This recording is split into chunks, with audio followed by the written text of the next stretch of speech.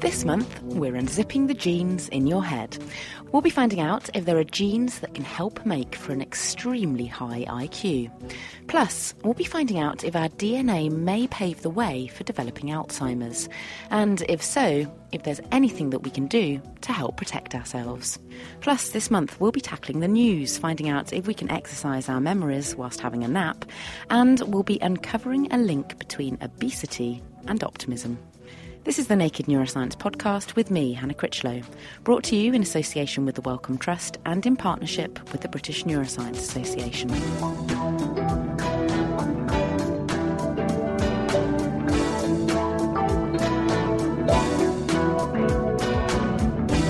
First up, imagine your brain is being bombarded by information, coming in through all of your senses, including hearing. You start hearing voices that other people can't. You can't filter them out. Your brain does its job and tries to make sense of them, tries to rationalise them. My thoughts accuse me of being someone that I don't want to be. They tell me that I love someone else instead of my wife. They are all looking at me. You're not sleeping. Your thoughts become more and more disorganised and confused. Your perception of the world around you has changed. You don't want to socialise as much, and the voices escalate and amplify, becoming more frequent and more insistent. Hallucinations, hearing things that aren't really there. You start to experience delusions as a result, strong beliefs in something that may not be true, causing you to act in a particular way. I thought they were trying to kill me, and so I ran away with my 4-year-old son. That was students at the local mental health charity Squeakygate speaking about their experiences. We'll be finding out about the genetics and brain biology of schizophrenia, a thought disorder that affects 1 in every 100 people worldwide. In order to do this, I visited Edinburgh University to talk to Kathy and Stephen. Kathy was diagnosed with schizophrenia over 30 years ago. It can be a debilitating disorder. 40% of patients will attempt suicide, and up to 10% of them succeed. These shocking statistics indicate that the medications currently on offer are not effective for every person, and it's difficult to know which medication to put which patient on. So more research is desperately required in this field. Kathy now volunteers for studies with Stephen Laurie, Professor and Head of Psychiatry at Edinburgh University. They are trying to find out more about schizophrenia to help improve treatments for the future. Kathy speaks with Stephen about her condition. Hello. This is my side. As a patient, I actually had to be told, you are ill. I wouldn't have known I was ill. It took up to the age of 24, from the age of 18, to be told it was a schizophrenic illness. And even then, the psychiatrist diagnosed it.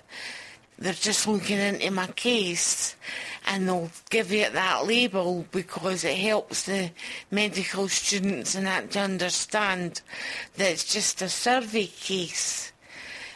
I very rarely recall it, but when the voices first started to talk to me, they were accentless and they were penetrating my eardrum, and I was gut sick with fear. That is why I was put on medicine. Shall we talk about the voices a little bit? Because Yes. they're probably quite interesting for people to hear about. Yes. And what sort of things do they say to you? Well, they give me an insight into just what humanity is all about. I am getting guided by voices.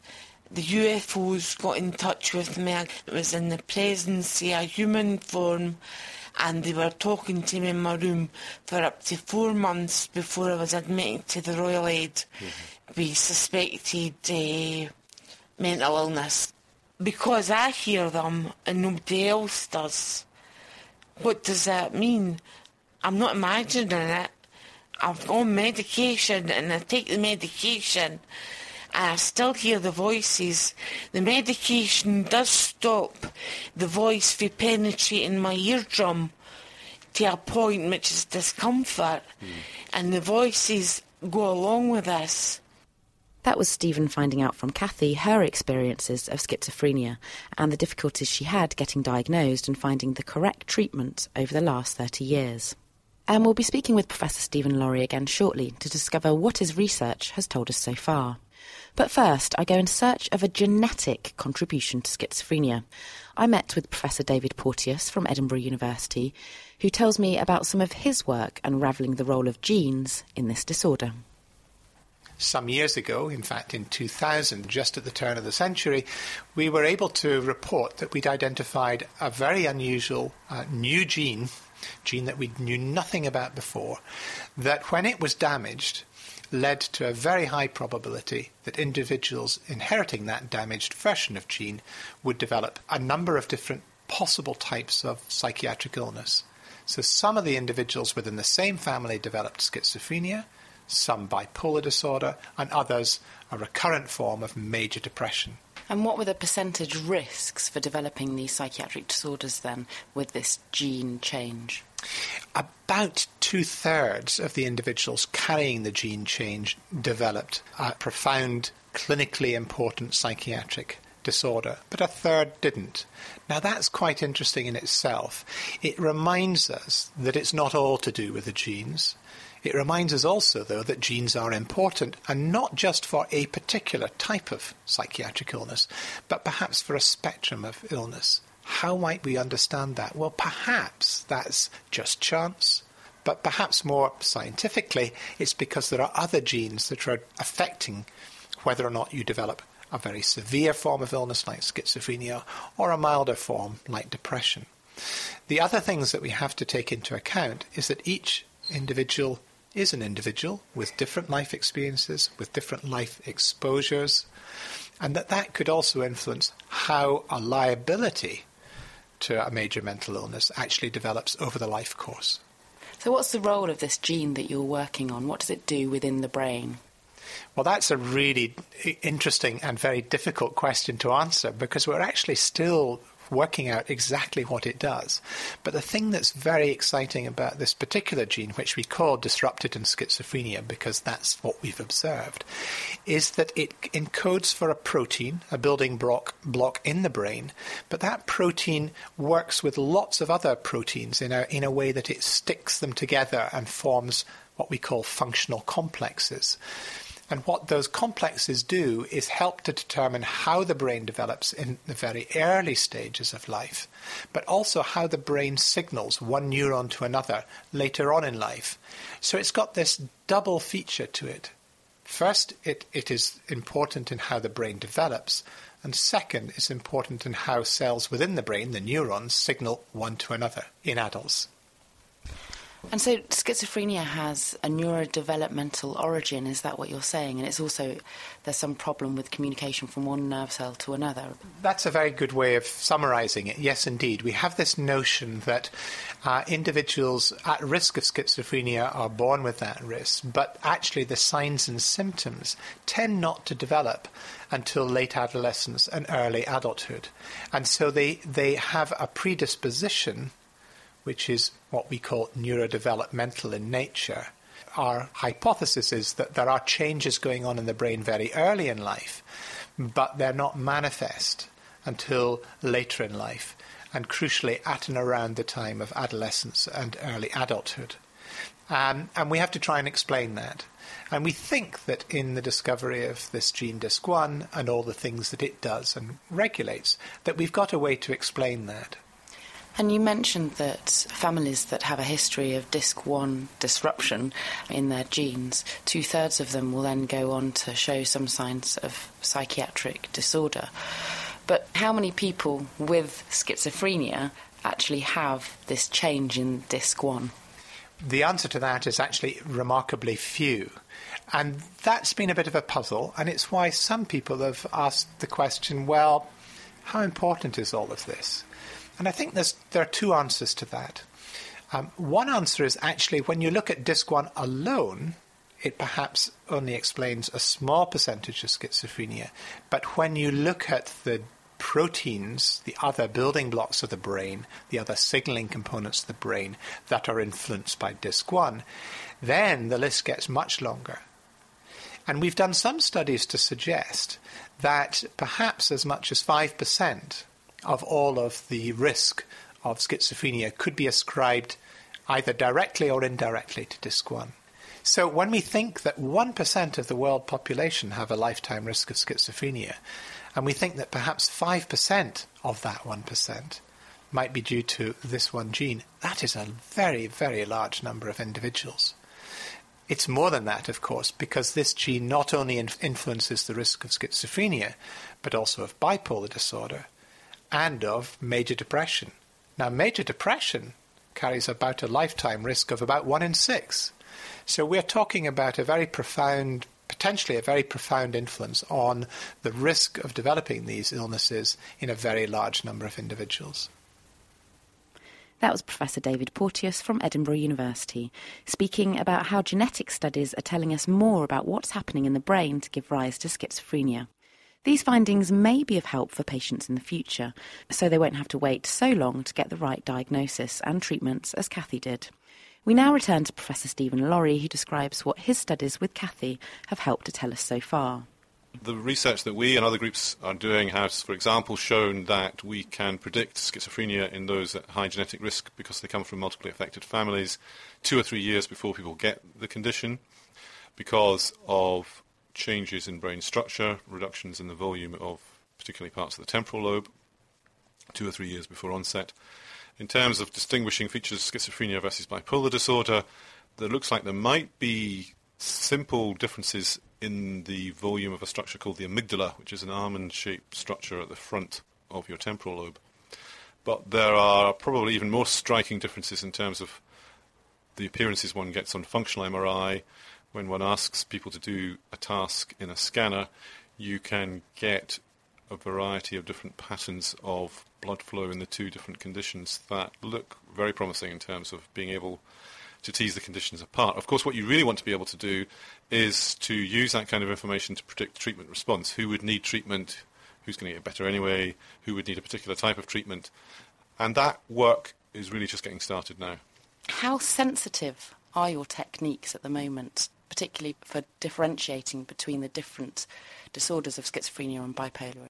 They're about 70 to 80% powerful in terms of being able to predict whether an individual is going to go on to get schizophrenia, or in distinguishing groups of people with schizophrenia from groups of people with bipolar disorder.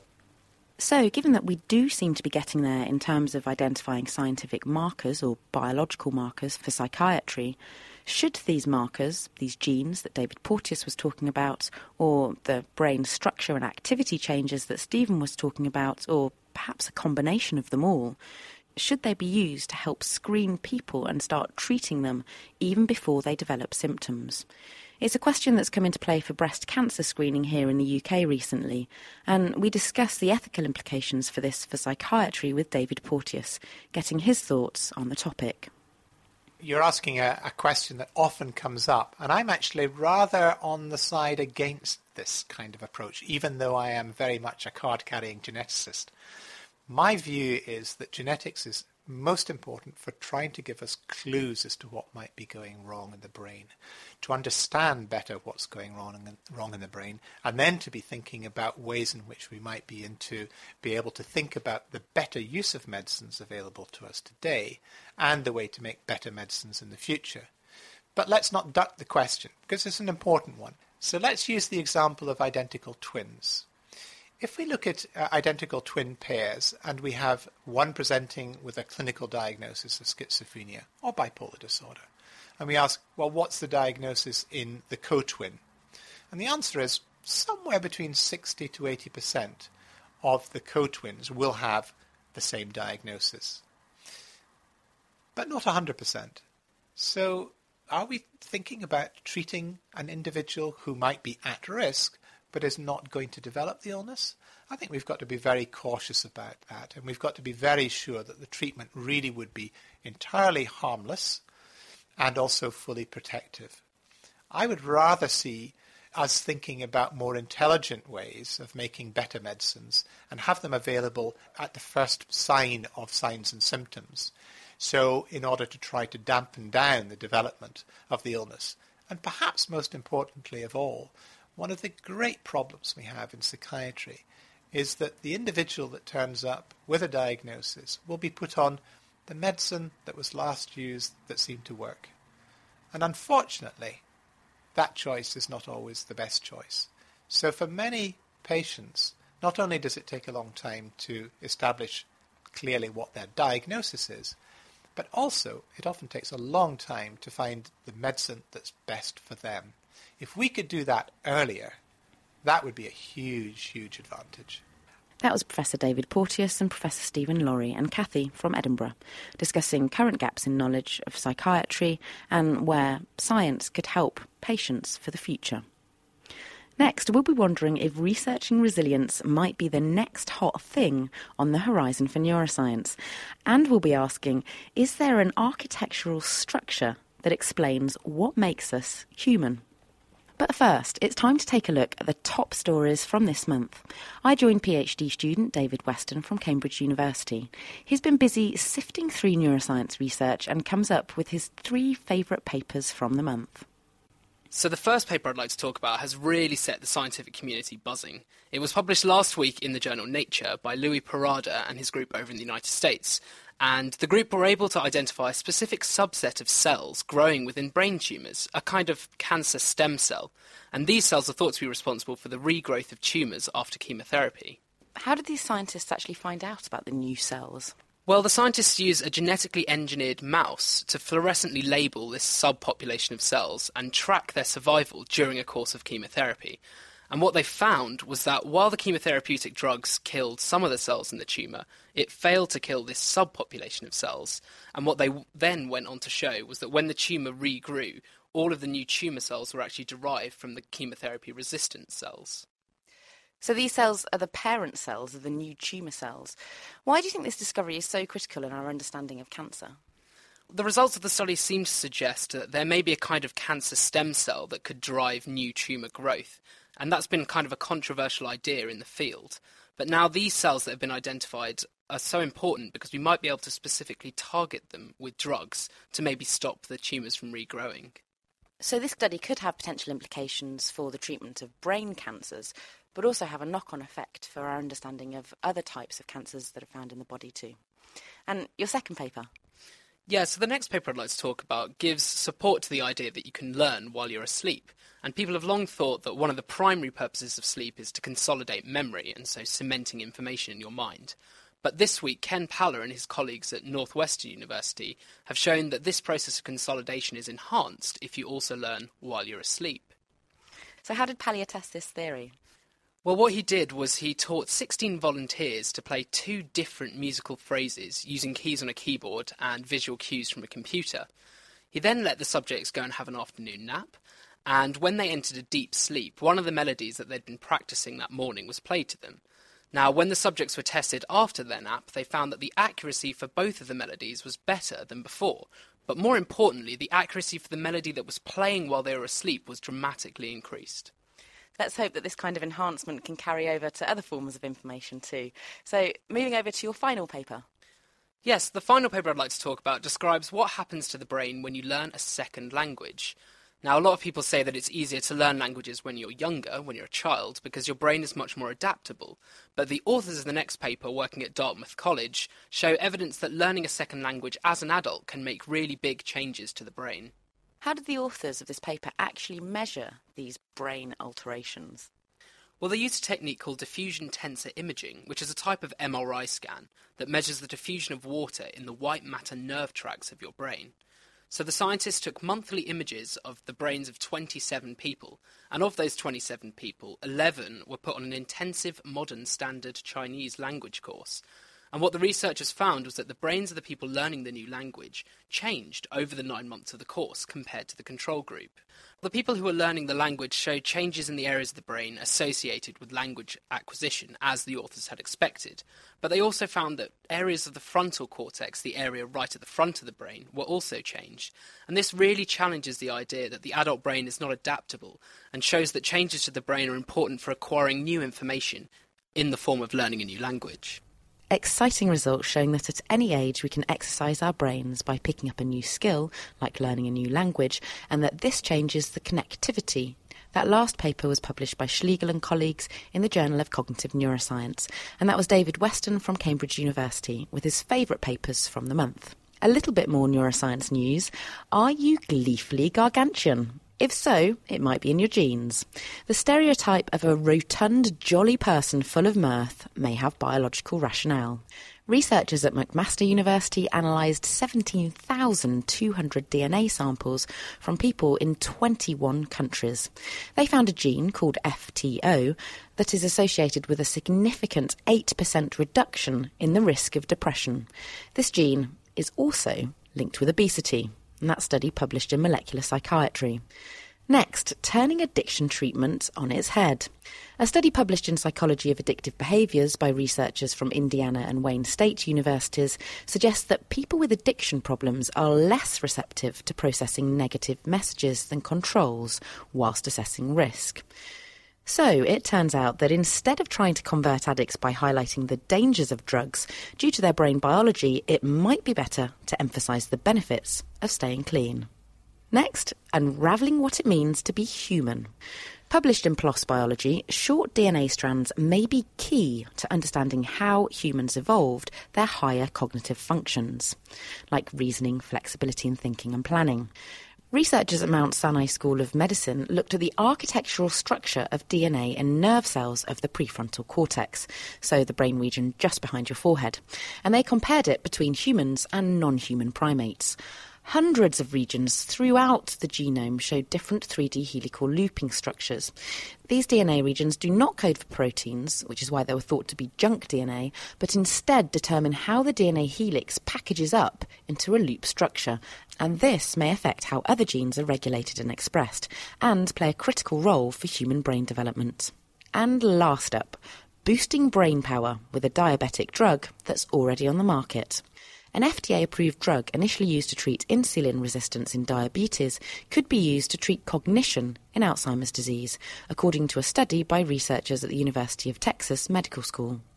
Published in the Journal of Neuroscience, Professor Larry Denner and colleagues found the anti-insulin resistance drug rosiglitazone also enhances learning and memory by reducing the extracellular signal-regulated kinase, or ERK for short, a protein that's involved in communication between nerve cells.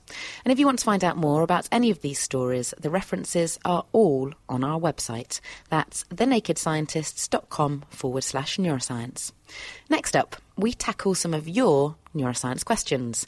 I joined Dr. John Rogers from Cambridge University, who has been flexing his brain power to answer your questions about genes in the brain. First up, Nish Nair got in touch via Facebook asking, what makes us more intelligent? Do we know of any specific physical or genetic differences found in individuals who have very high IQs? First of all, it's not just genes that affect intelligence. It's strongly affected by environment as well as by genetics, and the two of them interact. And a stimulating environment in infancy is certainly important in influencing intelligence.